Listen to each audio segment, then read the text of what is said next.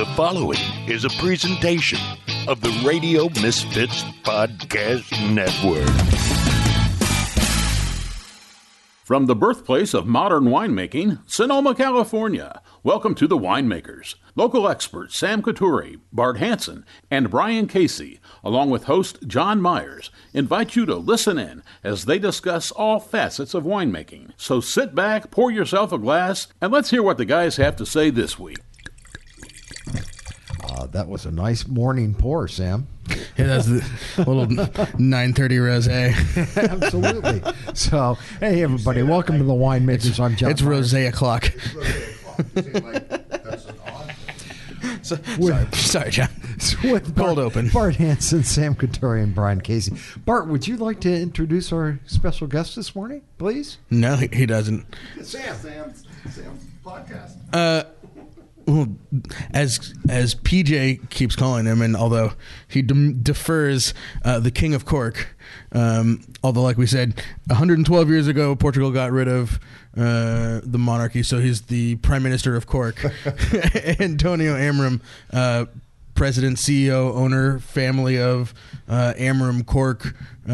So if you've ever opened a bottle of 16600, that's an Amorim Cork coming out of it. And lots of other products, lots of other uses. But we're going to dig in, we're going to become Cork dorks today, John, because that's a good thing. Yeah. I know a little bit about our corks and how it happens, but it's one of those things, I think if you're in the wine business or a wine consumer, you sort of take for granted how that cork shows up there in that bottle, and then all the other things that are happening and all the sustainability and recycling, and so we have a lot to learn today, John. And it's amazing how far corks have come, right? Right. The technology and qualitatively, having nothing to do with cork taint, but even just, the way you measure the quality of cork. I remember the first time I went to a cork factory and they had this very kind of rough computer that took a picture of every cork and counted every hole and the size of it, and then it went down a line and just kind of split the corks into different bags. It's amazing, and I'm sure it's come way farther than that. Yeah, so I guess what we're saying is welcome to the show. Thank you for flying in, and I think one of the first things we should talk about is the incredible transformation that corks have taken on in the last 30 years, specifically for me, from working in restaurants my entire life and in the wine industry, that in the 90s all of the talk seemed to be about the finite resource of cork and how we were going to use it up, and we had to look for alternative closures, whether it be glass or synth or screw caps. And then 30 years later, how we're talking about this being one of the most sustainable products, and not just being used in wine closures, but in flooring, in clothes, replacing polyurethane in refrigeration systems, to one of my most intriguing ones that I don't know if you can speak to this today, but in making yogurt at home. And what? How has this conversation just done a complete 180 from the 90s to now? Well, thank you for the opportunity to come and talk to you today. Cork is really a true gift from nature. As you know, cork is simply the bark of an oak tree, which is the cork oak tree that takes 25 years to give its first harvest, and then we harvest cork once every 9 years from then onwards, taking about a cork tree, the lifespan is about 200 years, so every single cork tree can be harvested between 15 to 18 times throughout their lifetime. So it's a unique species based on one specific geographical area, which is the Mediterranean basin. 80% of the cork production is Portugal and Spain. Portugal, 50% of the world's cork production. 30% of the cork being produced in Spain, and the rest produced in Morocco, Algeria, and Tunisia. I've had a lot of people from this part of the world in California saying, could cork be produced here? There are cork trees in California, so I think it could be produced here. But I don't think that anybody is patient enough to wait for 25, 30, or 40 years for the return on their investment. That's why we have to do this on our part of the world, because we are the only patient people to wait this long. I was going to say it's almost as gluttonous as the wine industry having to wait. Well, there is. I don't know. I said this when you came in. There, at least when I was a kid, there was a couple of cork oak trees growing in the plaza in Sonoma. So definitely, it's something. I don't know how fruitful it would be. On Carriga Road, there's a number of cork trees. I'm sure you have the right climate and soil conditions for cork trees to grow here. I just think we need to accelerate that initial first harvest, which we are trying to do. There is research work that we are doing on the biological part of the plants that I believe we can one day come to a conclusion that we can accelerate that initial harvest, maintaining always the interval cycle of 9 years from then onwards. So what do you get from a cork tree? I mean, cork basically is mostly used for cork stoppers. Still today, 70% of the cork value is cork stoppers for wine bottles, for sparkling wine, and a growing business within the spirits premium industry. Cork can also be used for construction, interior decoration like flooring, wall tiles, insulation for houses, for as you said, cold chamber. It can also be used for a variety of new uses, from shoes, which is probably one of the most historical use for cork. Romans used to wear cork to produce their sandals. Today you have the Birkenstocks. All done with cork. You have orthopedic shoes, you have insoles, you have sports shoes with Nike, for example. So that's another important use. Cork used for aerospace. I mean, NASA discovered in cork a unique characteristic of being the product that they have tested that can resist the highest to temperature variation. So today we are clearly the largest supplier of cork for the satellite rocket launchers. I mean, this is the fastest growing cork usage on the planet at the moment.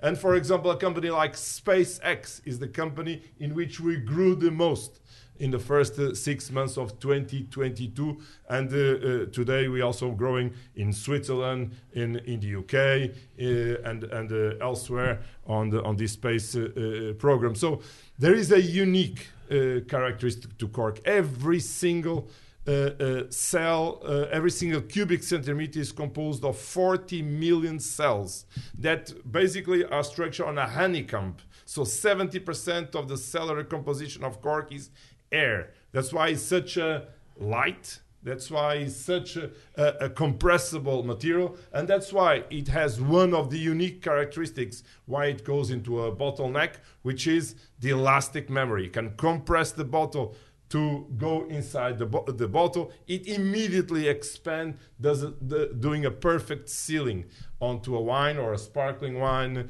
bottle. So, I mean, there is a lot that has been developed until now. We believe in our industry that there's still a lot more to be discovered in the future. But wine, sparkling wine and spirits is 70% of what we do today in the cork industry. And who were the first people to actually put a cork in a wine bottle? Well, there's a historical debate. There is some consensus about Dom Perignon.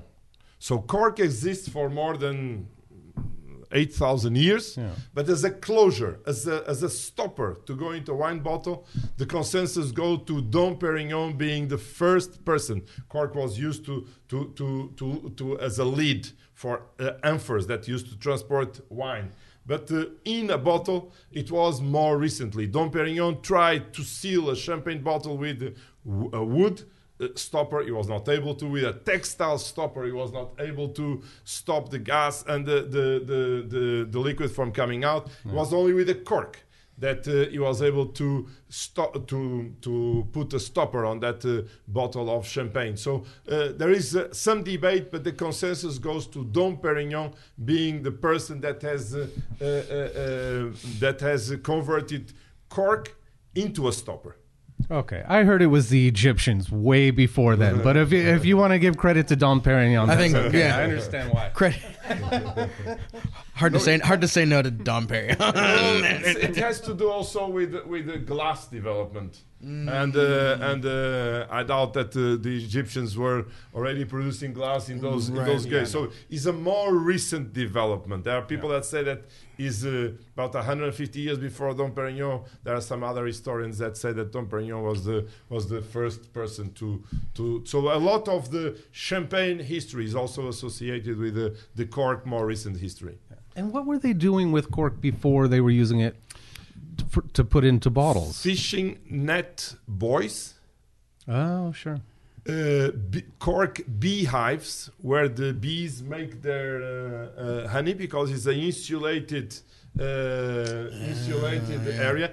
Cork was used as a raw material to insulate houses. There are old houses that have been used for insulation. Shoes, which is probably one of the most, sandals in this case, one of the most historic uses for cork. So those are some of the most referred in the bibliography. History. And so let's get to your family.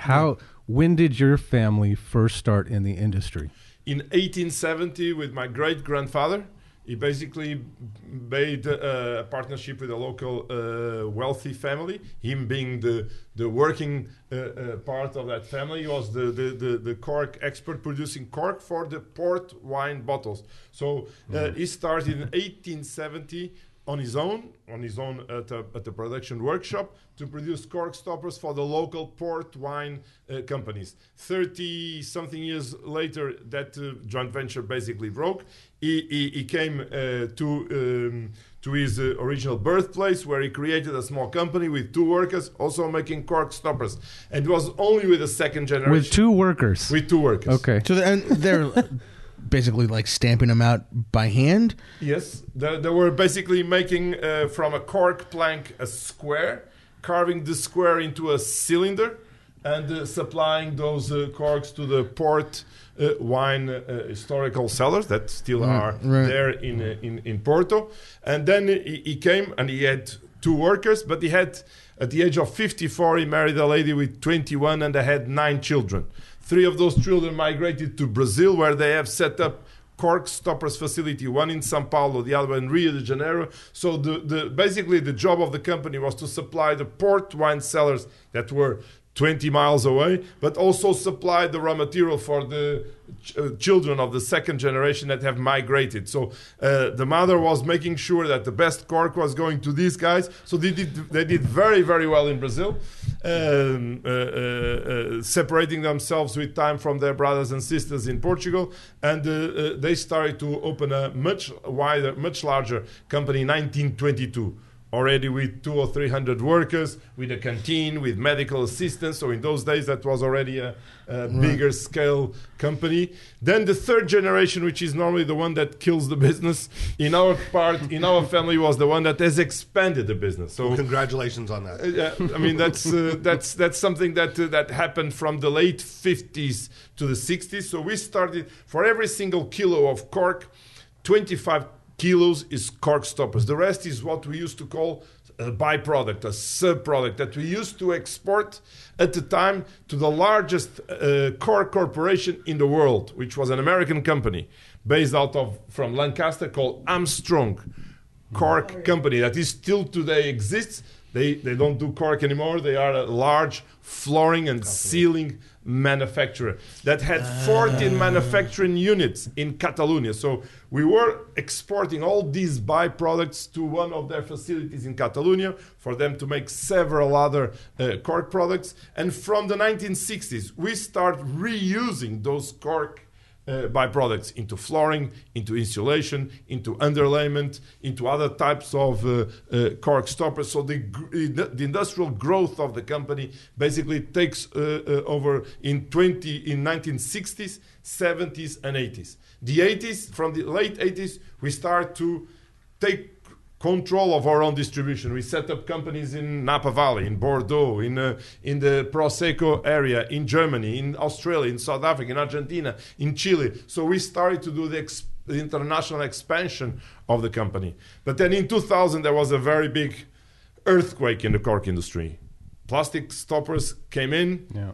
aluminium screw caps came in. Yeah. And, that was a very challenging time to all of us, that I believe that was a decisive time. Every single time we have had a challenge, we have converted it into opportunity. And this is really what has made this company be in this business for over 150 years. This year we celebrate 153 years of history of the company. 153 years. From 153 years ago, they were hand carving them, to now they're in Elon Musk SpaceX rockets. That's wild. So, Yeah. I mean, as far as we have to figure that those early corks that were hand carved, there probably wasn't a lot of thought putting into the differences in between the corks. I mean, Like grading the corks. grading the corks. Yeah. So the technology has changed immensely, because anyone who's ever tried to put a cork in a newly bottled wine, you know how hard it is to get it back into it, or how hard Right. it is to force a cork into a bottle. So those early ones were hand carved enough that they could squeeze them in, but they didn't have the resiliency. I mean, there must have been a lot of leakers. It must have been a higher fail rate, correct? I mean, at the time, the technology was not as And this is not a negative thing, but Yeah. this is how much the technology has changed. I mean, at what point did they really start to identify the quality of the corks and the technology there to have less loss and better sealing? I mean, everything the people knew at the time was to grade the corks, to make sure that you would select the corks against from the level of porosity, which is still today valid for the natural high-end stoppers. The less porous, the better density you have in the corks, the more high-end, because that cellular structure allows the cork to perform better on wines that need to age with time, and that air tightness. I mean, cork releases its natural air when it's squeezed to go in the bottle. Those things were not known at the time. Those things, people, in order to make the cork insertable into the bottle, they were wetting the cork. Right. But when you squeeze it, all that humidity that you have added on basically is released onto the wine. I mean, today, in the last 30 or 40 years, things have been done completely differently. So cork has clearly a physical, mechanical role, assuring that the wine does not come out of the bottle. But on the very high-end wines, we also have a role in making sure that Chateau Margaux from 2000, that is going to be bottled in 2002, and Parker is going to say, this wine is ready to start to be tasted from 2008. And what is the role of our cork in the improvement of that wine that for 6 years changed to the better due to also the cork? So that's the kind of thing that today we are studying, researching. We have winemakers, we have PhD people that bring science to this natural gift of nature, which is cork, making sure that everything that cork does can be explained and can be mastered from our production point of view. Yeah, I mean, I guess what I'm trying to understand is, at some point, you guys really got a handle on the quality point. Was that that was obviously probably started in Europe, because the American wine industry was very, very small. It must have been in the 50s, 60s? Yes, 50s, run by 3 levels of people, French, German, and Dutch people at the time, that really made substantial improvements on what we call the surface coating and the bleaching of those corks, because corks used to be bleached with chlorine. Today they are bleached with hydrogen peroxide, making sure that those corks were disinfected, that their microbiological level was fit to purpose. And this was done by the Germans, the French, and the Dutch people in the late 40s, 50s, and that was a huge upgrade. More recently, the issues have not been so much on physical, mechanical, has been on sensory. And this is really when we started to put also resources, experts, science behind technology, behind practices, making sure that we were improving the quality, the reliability, the performance of the corks that we were putting out in the market. That has been the work of the last 15, 20 years. Cool, thank you. Thank you. Well, and for those listeners out there that aren't in the wine industry, let's explain TCA for people so they understand, because I think that was where you made some of the most, probably the biggest advance. And I think, according to you guys, have basically eliminated TCA in corks. And kind of explain what it is for people, and so they know. I think a lot of people have heard the term corked, but I still, opening wine at a lot of different tables, find that people don't know exactly what that means. TCA is a molecule that creates a sensory deviation in the cork or other materials that you have, not only cork. It's formed by metabolization of free chlorine that is everywhere with mold. That creates the predecessors of TCA that can generate into TCA.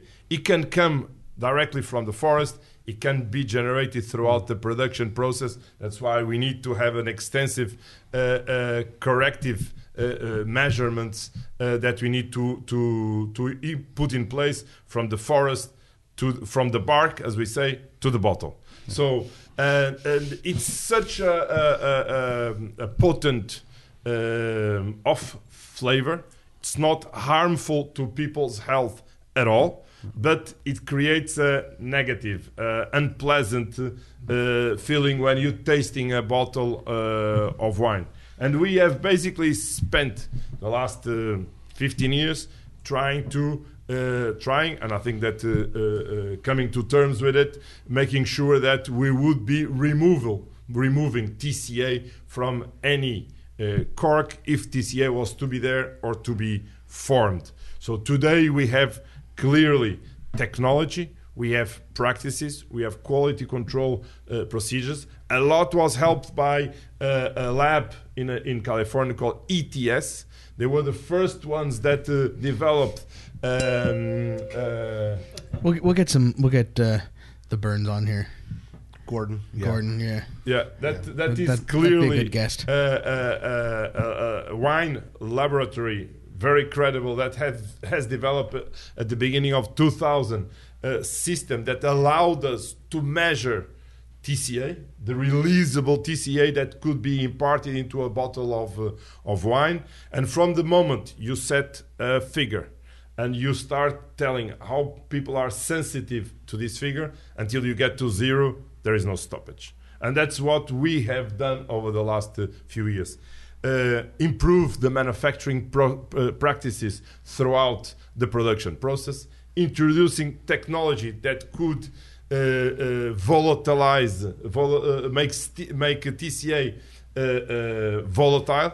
And the index Merck says that TCA is volatile with steam. So we've been using temperature, steam, to remove and get rid of TCA. Quality control practices. A lot of wineries in this country have for many, many years used the services of companies like ETS to make sure that every single lot they were bringing in was fitting in the criteria that was set at the time by ETS. Today, I don't think this is any longer necessary, because the industry, almost as a whole, has clearly mastered the TCA the TCA issue. I mean, it's a natural product. We will get 100% security. We will get a fair amount of security, which is absolutely acceptable. But 20 years ago, we had levels that were not commercially or business acceptable, and those had to be corrected. But why was that? Because if basically the remedy was steam, why wasn't someone addressing that or using that process earlier? I mean, you were confronted with a higher degree of problems with a huge market growth that we had in the 90s. I mean, a country like America in 1990 was using 550 million corks. A country like America in 2000, 10 years later, was using 1.6 billion corks. Wow! So those are the type of growth. In Australia, And in research and 1990, technology. 110 million corks. In 2000, 1 billion corks. So this level of demand was too fast, and the production systems in place probably did not control this level of growth as it should have been. So Yeah, I mean, it's research and technology, right? it's Is research and development practices Right. that probably solve 70% of any deviation that we talk about. But that's not enough. We need technology. Steam is clearly one way of doing it. There are more recent methodologies like supercritical for other type of industrial technological stoppers that can also be used. But today, the issue of TCA is something that the industry has dealt with. And remember, there have been wineries who have gotten TCA in their winery, and it had nothing to do with the cork. Be in the barrels. Hansel had a problem where it was in the cellar, and it made the wine industry change their practices. You know, wood pallets and chlorine in the same place gets TCA growing. It gets in the air. It gets in the barrels. It gets in the walls. anywhere. I know that, but I always rejected to assume that argument on our behalf, because that meant that we were finding excuses not to do anything. Yeah. And the day that we still find contaminated cork with TCA inside our facilities that have never touched a winery floor, we have a problem. Right. The day we can solve this problem within our own facilities, then it's going to be somebody else's problem, because you are completely right. TCA is not exclusive to cork. You find it in fruit, you find it in wood, you find it in construction wood, so you find it in barrels. There is a lot of possibilities. If you've ever been to a flea market in Mexico and you walk through the leather area, you know where the leather jackets are, you walk through and you go, oh, that's corked and that's corked. Yeah. I mean, there's TCA everywhere. It's not corked, it's TCA. TCA, right? It's Thank you. but we say those of us that experience, you go, oh, that leather jacket must be corked. no. I've had like iced tea at a restaurant that tastes like TCA. And I think it probably lives in the ice machine. I'm not really sure like how that happens, but it also, anywhere that chlorine is used, it can volatilize and form TCA, right? I was at a restaurant in Kenwood, and someone That shall bought us- remain nameless. No, you could say it. It was the old Kenwood restaurant. Okay. And a salesperson bought us a bottle of tequila for our table, and it was corked. And it was corked so, it had TCA so bad. It was amazing. Like, we kind of joked about that for years. But again, it's everywhere. But the important thing is that this is not a consumer debate. This is a debate for professionals. I mean, there was a UK supermarket that asked their consumers about TCA, and people were finding TCA in screw cap bottles, in plastic stopped bottles, in Tetra Pak. So this is not an issue to be technical, discussed and debated with consumers. This is an issue for professionals. In the wine industry, there are a lot of very, very good professionals, very good professional labs. We have also our scientists working in our research and development departments. And if you keep the discussion amongst them, we came to the solution and to bring the levels of TCA, whatever that might odd bottle still be there, to a very, very low level. So today, this is not an issue anymore. There are other issues that will need to be discussed in the future, oxygen permeation. There are other things, but this one, I think that the cork industry has done an enormous job. But, this is not a proof of intelligence. We had no other option. It's a question of survival. Either we did this or we will not exist in the future. And this was done. Right. And for our listeners, those of you who have listened to a lot of shows, you've heard our guests talk about how they've moved away from traditional cork. But that argument is not because of TCA. Their argument is, as you said, oxygen permeation, and they're finding that. And again, I think we're very much on a learning curve with that, where we were with TCA 20 years ago. Was that a fair Yeah, statement? I think so. I mean, there are several elements. I mean, the type of wine. If the wine is to be consumed relatively quickly, you probably do not need a very high-end natural stopper. Today we have very reliable, absolutely bulletproof solutions within technical corks that can give a reliable cork. TCA is no longer an issue on these types of cork. So I don't think that you need to spend too much. There is also some budget limitations, namely on the large scale companies, because when they sum all the millions and millions of corks that they use, that makes big budget. So today we offer a wide variety of corks for that can fit in different wine segments. And I think that's a great thing for wine people, because they can choose from the various segments. And the good thing is that we have different price points, we have different performance features, we have different guarantees that we can give on the different corks. Our objective is always to meet the expectations of the people producing the wine, because they act on behalf of the final consumers. Since we've had so many people on the show talking about the benefits of technical corks, and from high-end wines to more drink now kind of wines, I'm a purist. I don't like the designated hitter. I like natural corks on my wine. Will you just speak to that side of the argument a little bit? Like, why am I right in not wanting to go to a technical cork? I mean, technical cork is certainly a cork that performs very well. It meets all the expectations that you as a winemaker, as a wine company have for a certain typology of wines. But the great wines of this world are mostly sealed with natural corks. Those are wines that are supposed to age, to evolve with time.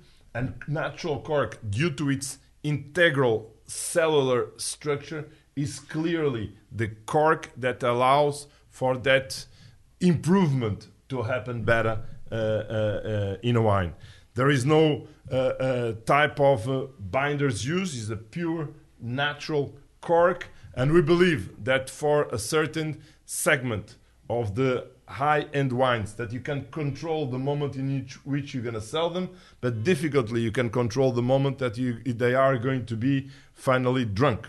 And you want to go back to your 20-year-old bottle that you have at home and have that unique feeling. And natural cork is probably the only cork closure that can give you this fantastic sentiment over time. Yeah. So I would say that natural corks clearly have a fundamental role on wine segmentation, being the right closure for the super premium, ultra premium, and the iconic wines that you have on this planet. Yeah, I mean, one of the things that I hadn't really thought about until you talked about it is, everybody talks about these the technical corks, the composite corks, being, that they know exactly how much oxygen is exchanged.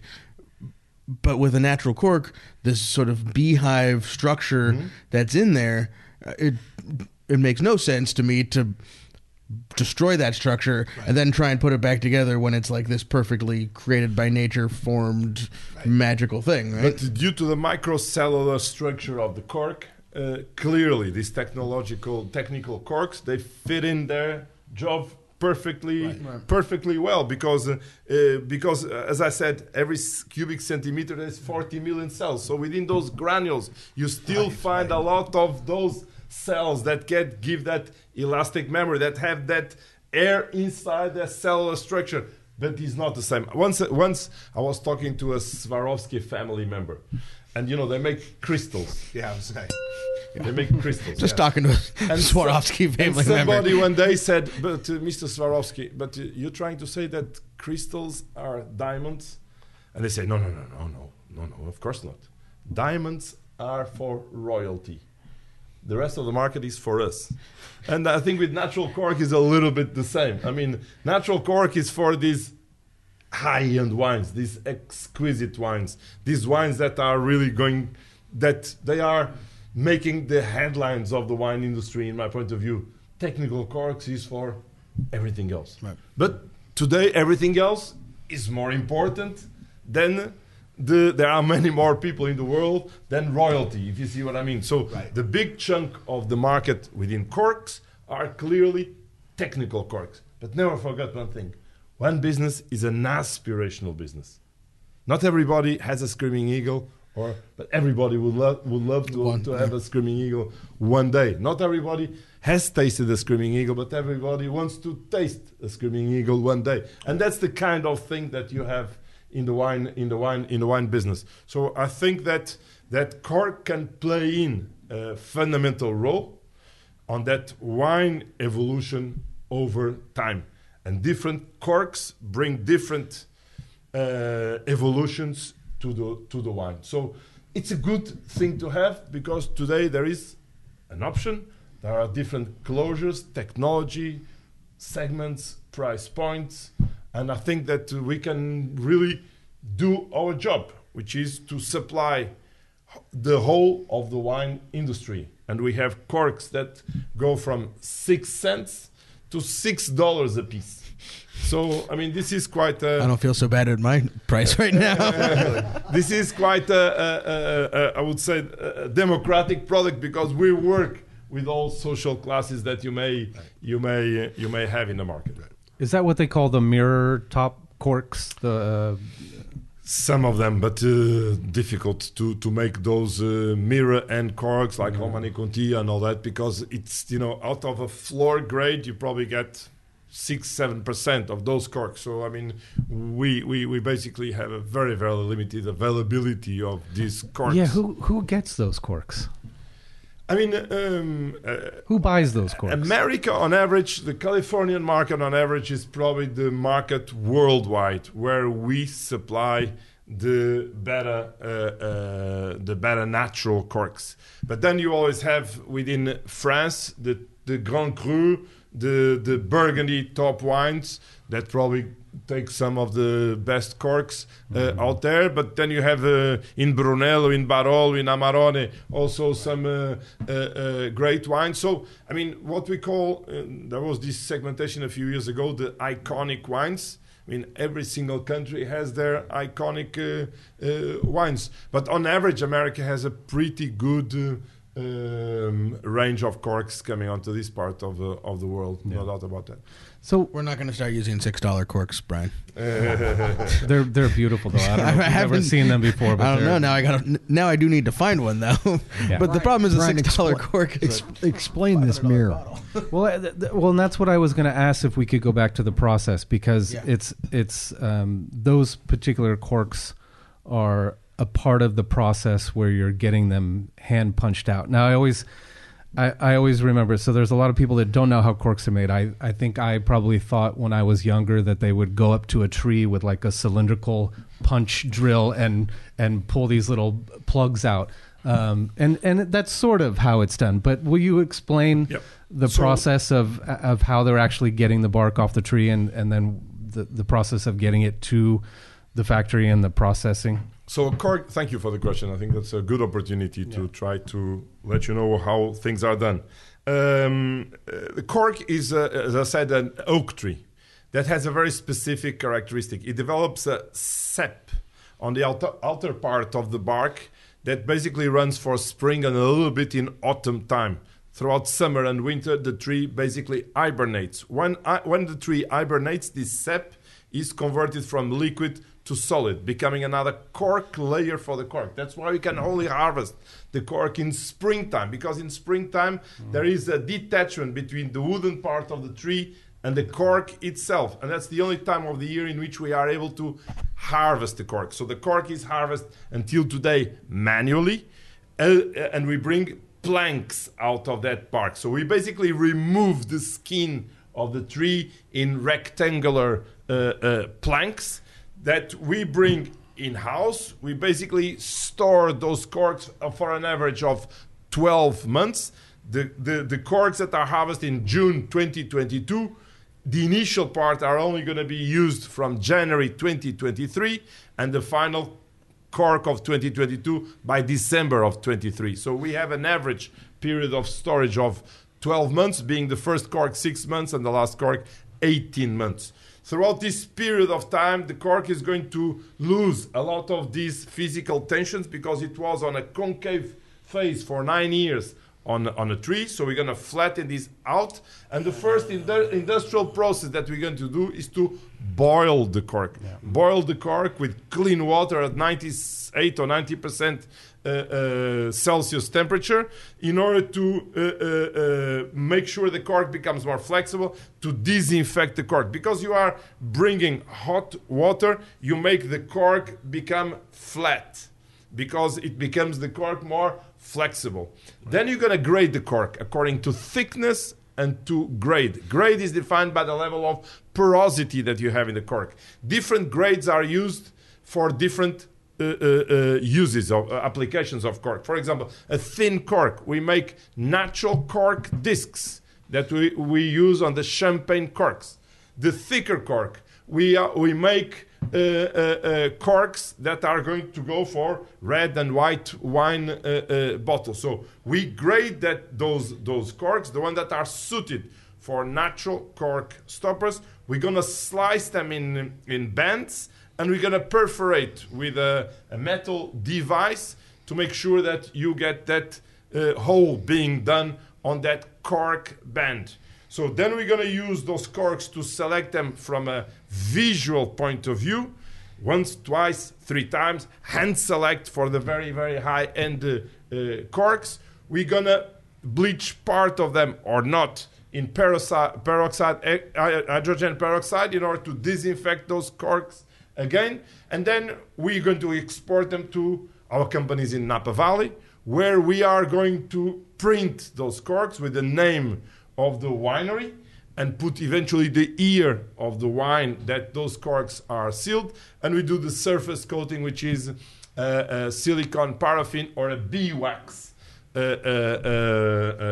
surface coating, and deliver this to the wineries. Yeah. What do we do with the other 75% of the cork that is not cork stoppers? We're going to grind them and obtain granules. The low specific weight granules we can make technical cork from. The heavy specific weight granules we use for flooring or as an infield for turf fields. America is our biggest market for that, replacing recycled rubber. Recycled rubber can release some fumes. Cork is a natural product and keeps the temperature down throughout summertime. So that's another use for cork. So as somebody said, nothing is wasted. Everything is transformed. Everything is used in our cork applications and uses for stoppers, for flooring, for other materials, as we have discussed before. So in a very small, compressed way, that's basically the production process that we have. It sounds simple. Probably we are the ones that make it a lot more complicated than this. But you skipped over it. I mean, you went through an important part of it. But when talk about harvesting by hand, and I want to talk about the farming in general, because I think that's that's my shtick here. But also, this is an agricultural product, right? I mean, we talked about there is year-to-year variation. But it's also like, how do you know? So. Describe the groves or the forests that you're growing, you're farming, and then how do you know when it's time to harvest? Like, I mean, we're going out and we're measuring the bricks and sugars on our grapes, but how do you know when that sap flow is right to go and pull that bark off? Follow the weather conditions. Normally, this coincide with the last week of May, with the first week of June, depending on the year. For example, last year was a difficult year for harvesting because we had a severe drought in Europe. Unlike this year, we had plenty of rain coming through, so we should be in for a very, very good harvest in 2023. But when we see that the tree is already starting its biological cycle, it can be harvested. Okay. So that's basically, that normally happens until the 10th, 12th of June and lasts until the end of July, first 2 weeks of August in Europe. So that's the right time for us to harvest the cork. It's still a very manual operation. We do it with an axe. We're trying to, same way as it was done 250 years ago. We are introducing new technology to make sure that we increase the productivity of that part of the production. So it needs to be executed still today with very, very qualified people, but very well paid. I mean, probably one of the best paid professional agricultural jobs that we have in the whole of Europe, and those skills are important, because with an axe you need to cut the cork but not harm the tree.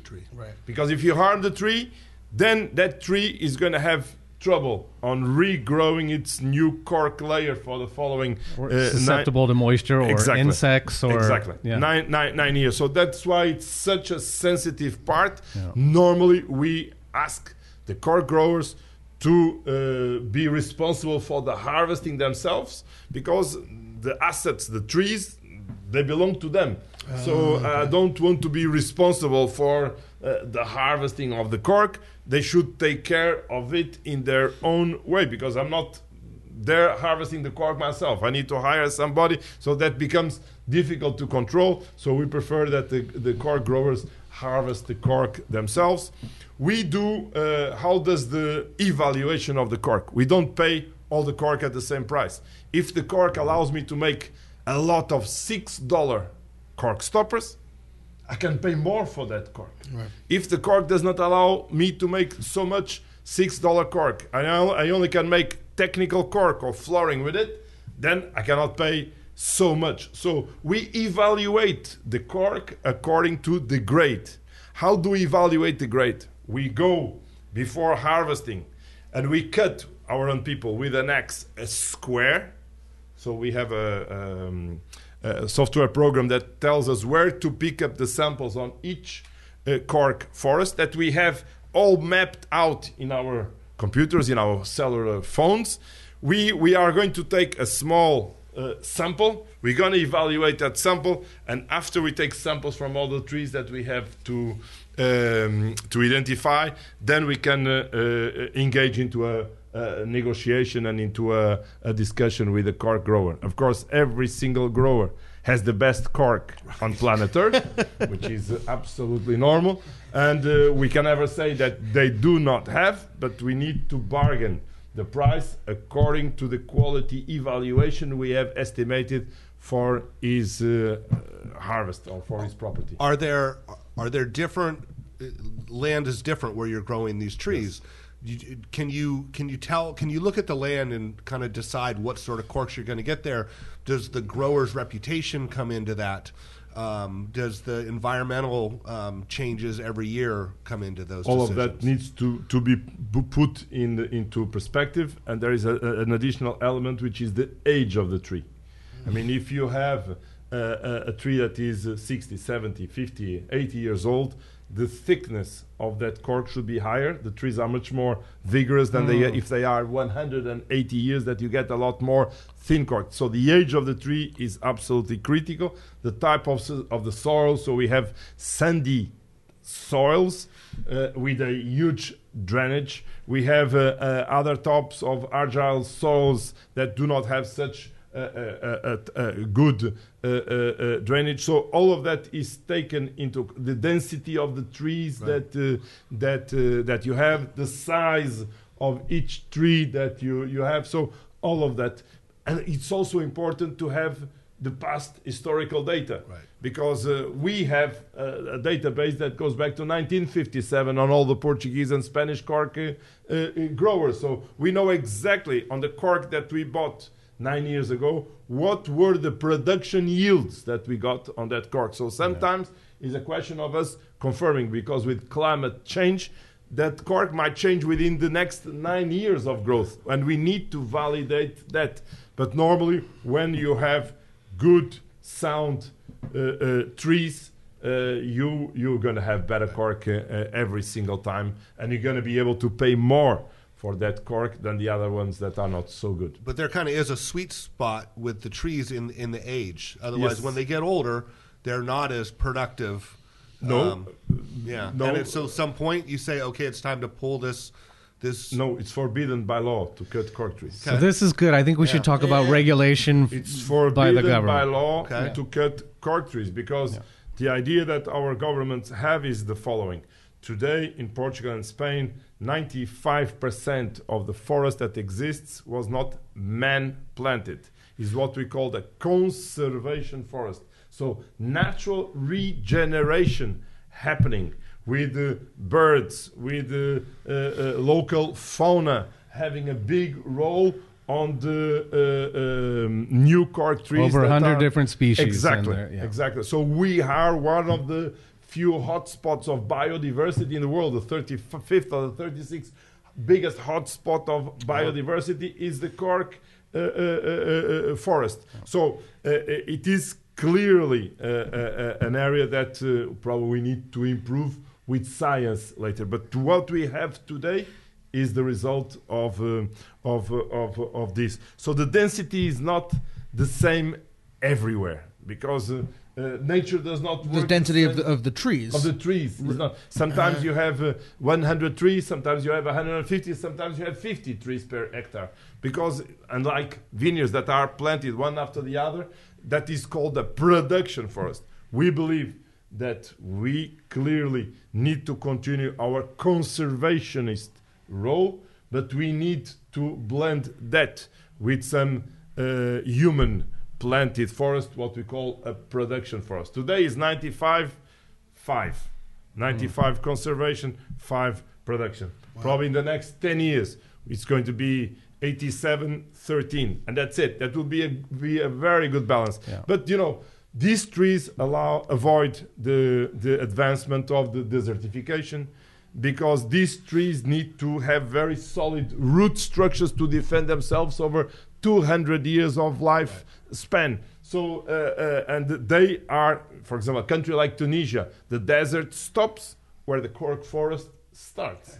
So that's the kind of thing that these are trees that are not in need of a lot of water.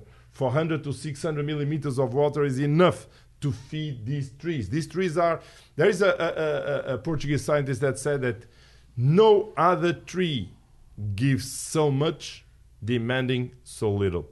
And this is really a fantastic summary of what cork trees are. So how can we face the future of cork production? Clearly, I believe that we still need to support this level of conservation forests, and everything is natural regrown. We probably need to complement this with 10 or 12% of production forests, in which we're going to have a much higher density, and clearly we need more cork to supply the growing demand for such a natural, sustainable material. Cork, for every single ton of cork produced, it captures 73 tons of CO2. Holy crap, say that again. For every single ton of cork produces, it captures 73 tons of CO2. Yeah. So every single cork product has a negative carbon footprint. That tree is there day and night, absorbing, capturing CO2. And because the tree is never cut, it doesn't stop capturing for 200 years. There's your reason for using cork, Sam. You didn't totally need the rest. No, and what's interesting is the age of the tree and the density or thickness of the cork. So you can imagine families that have that are farming, harvesting forests where the trees are getting older. Maybe they're in that sweet spot for one of their generations for their family, and they're getting paid top dollar for it. But then as the trees are getting older, maybe then they're getting paid less, and then they have to wait until the forest sort of regenerates so you can almost see like a cycle. But they don't have to wait. The natural regeneration is happening the whole time. Corks produce acorns every year. Some of these acorns are going to produce new trees. What do you need to be careful? You cannot put a lot of cattle inside that forest, because if you produce a lot of cattle, they're going to eat all the acorns and they're going to eat all the young saplings. Right. So you need a low usage of cattle inside those cork forests. Otherwise, you're not going to have natural regeneration. So what people seek is to have on the cork valuation the compensation for abdicating from other types of uses that could also bring them additional revenue. So pressure on the valuation of cork, namely on the valuation of the better quality cork. I mean, it's like the barrel industry in that they have to farm the piece of property. If there's diseased trees, I would imagine they have to be removed. If there's trees that are growing the wrong way, they have to be there to make sure it doesn't interfere with an older tree.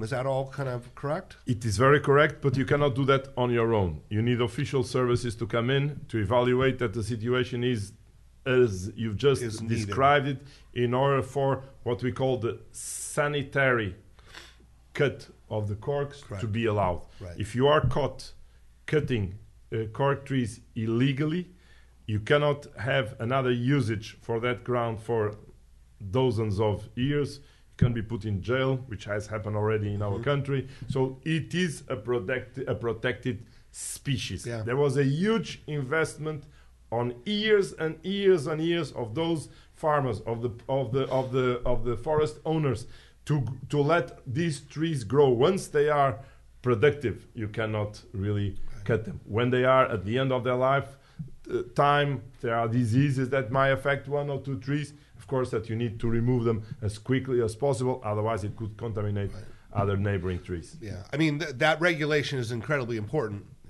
for what you guys do. That regulation also defines when can a cork tree start to be harvested. There you go. So at 1.3 meters height, Yep. it needs to have a perimeter of 70 centimeters to be allowed to be harvested. Okay. Otherwise, you pay also heavy fines if you are caught harvesting too much young trees, because the cork is not suitable yet for production. And when did the government take over that regulation? When did they start that? 2000 and... Well, this regulation was existing for a very long time. 2001 was the year in which it was much reinforced. That's really interesting. That seems so late. But it also, it kind of like all coincides with the challenges that you were talking about, and the sort of the challenges, the challengers to cork, right? Yeah. With all the screw tops and the plastics, and also 20 years ago, we were way more worried about TCA in corks. Right. That's problems have all sort of been cleaned up, seems like, in the last 25, 30 years. But this legislation was also a response. We come from a small country in which we have every year a substantial amount of forest fires. The hottest area of the country is where we have the cork trees.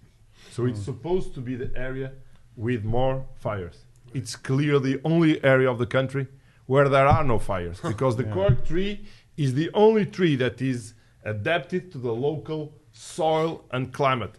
Other fastest growing trees like pines or eucalyptus, they are the ones that generate all these forest fires. So the government wants clearly a much larger investment in cork trees that are local, that there is an industry that is where Portugal is a global world leader, rather than to invest in other forest species that are going to have as consequence fires and sometimes deaths of people and destruction of homes and things like that. So cork is clearly the tree species that represents Portugal, and I think this is very, very important. It was probably the only unanimous decision taken in the last 30 years in our parliament, because having a parliament to decide something unanimously is very, very difficult. And the cork tree, to be the symbol of our country, has been probably the last unanimous decision taken in Portugal. Yeah, I was going to ask, how important is the cork industry to Portugal? It's a small industry everywhere. Compared to the big-scale companies that you have in your country and the big-scale operation, we're talking about globally probably an industry that is 1.7. But for Portugal? For Portugal, we produce... We have 33% of the land with cork trees worldwide. That produces 50% of the total cork worldwide. And we manufacture in Portugal probably 75 to 80% of the cork worldwide. So you're talking about an industry that has a global export value of $1.2, $1.3 billion with a global market cap, if you can say, just slightly below $2 billion. That's the final consumer price that you have for some cork products with transport, with distribution, with all that. So, I mean, it's a small industry that represents 3 or 4% of our total exports. But, you know, it's an industry where we are different from everybody else. So proud of it. I mean, think about those headlines, Sam. Napa Valley Cabernet grapes pulled out for cork trees. Yeah, Sam, I think you need to start an initiative here. Plant more cork trees. Absolutely. Well, they're fireproof. Cork and agave. Yeah, Right, I'm ready. cork and agave. Pulling out Cabernet and planting cork and agave. Look, I mean, you know, I could plant cork trees, but most likely it'll be Althea that's harvesting them, right? You know, but you also need to have the idea that some of those trees exist that allow for a business to be there today. So it's probably our obligation. At Amorim, we invested in 20,000 acres of forest areas to take advantage of the existing trees, but to plant more trees. Over the next 5 years, we're going to be planting 1.5 million cork trees in those 20,000 acres. So for us, we have a research and development program going forward also on the biological part of the plant. How can we make sure? What can we do? You do clonal selection of vines. How can we do the same for cork trees? Make them more resistant to climate change. Give them better quality of cork. So there is a huge program that we have and we are engaging in that. I believe it's absolutely crucial for a product that is clearly in higher demand, not only for wine, sparkling, and spirits, but also for the other uses that we have in the world. So there is a demand. Demand is due to the performance of the product and is due to the sustainability credentials of the product. Yeah. A cork stopper can improve the carbon footprint of a wine bottle by 30%. We can, with the CO2 capture, offset the emissions that the glass bottle has created. So that's how important cork could be for the carbon footprint of a wine bottle. It's amazing the turnaround. I mean, and from the conversation that was being had in the 1990s until now is just a complete 180. Fantastic. Right. And all the different uses that I had no idea until I started watching some videos on things that they were doing with cork. It's amazing. Right. The special effects on the Hollywood studios.